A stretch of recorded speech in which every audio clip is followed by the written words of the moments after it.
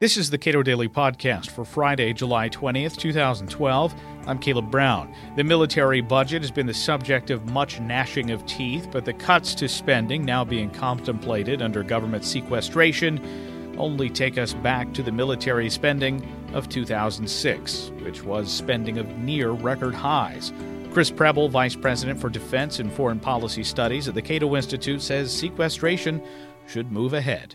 The cuts are automatic unless Congress undoes them, which is possible. I don't think it's likely. We can talk about why I think it's not likely. But you're right. Let's talk first about how we got here. The Congress in the debt ceiling deal last summer created this super committee. The super committee failed. Of course, the Budget Control Act also includes caps on spending independent of the super committee's responsibility for achieving additional deficit reduction. The sequestration was in addition to those budget control caps. The budget that was just passed out of the House yesterday exceeds those budget caps by about between $6 and $7 billion.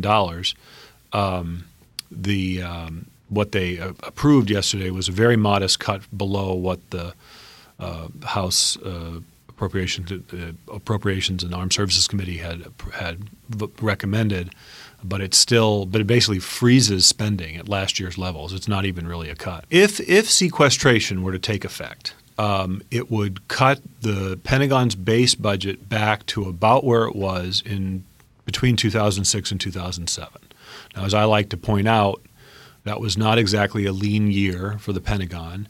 It does apply just to the base budget. Of course, much of the spending in 2006 and 2007 was for the contingency, the what we now call the overseas contingency operations, the wars in Iraq and Afghanistan.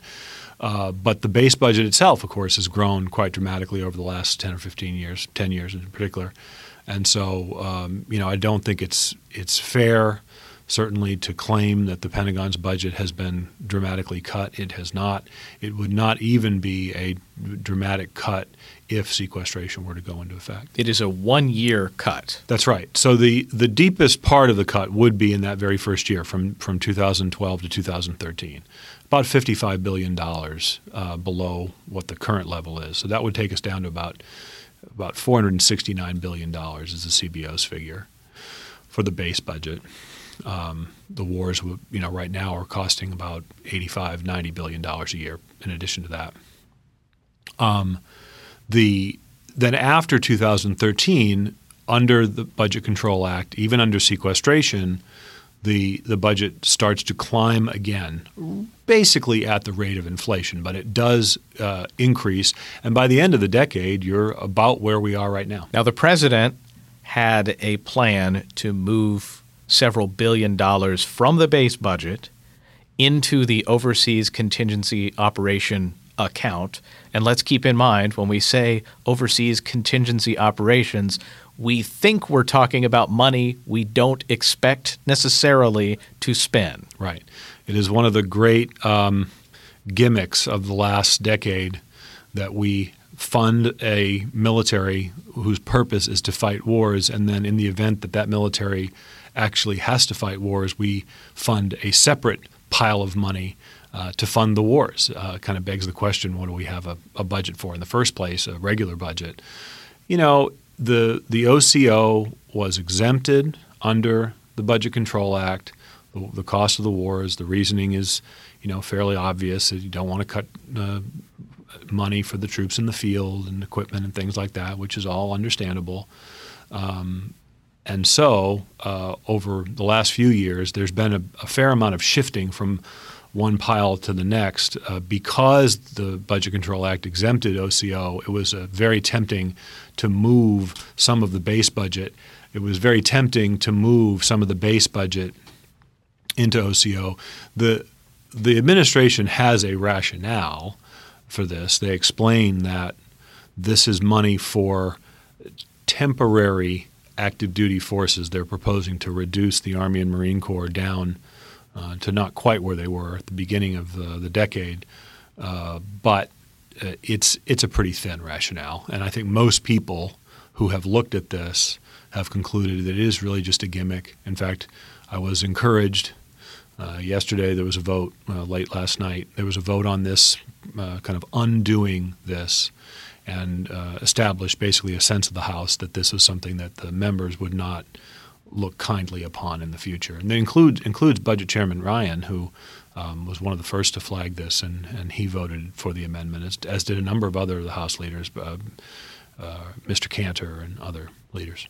Now, this was, for whatever purpose it was put to, this was a way to preserve higher levels of spending. That's right. Why it was presented that way. That's exactly right. So the purpose was to shield the base budget from additional cuts, from the regular caps under the Budget Control Act, and if it comes to it, to shield the budget from, at least this part of the budget, from sequestration. So you say, let sequestration happen. Just let it occur, and then we can regroup and talk again about making some deeper cuts in the federal budget. Right. I mean, I say this not I don't say that lightly, because I do think that it will be difficult.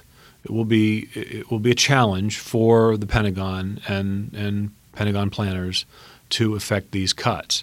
But because it is proved so difficult to achieve meaningful spending reductions, both in the Pentagon and in the domestic discretionary accounts, I think it should move forward.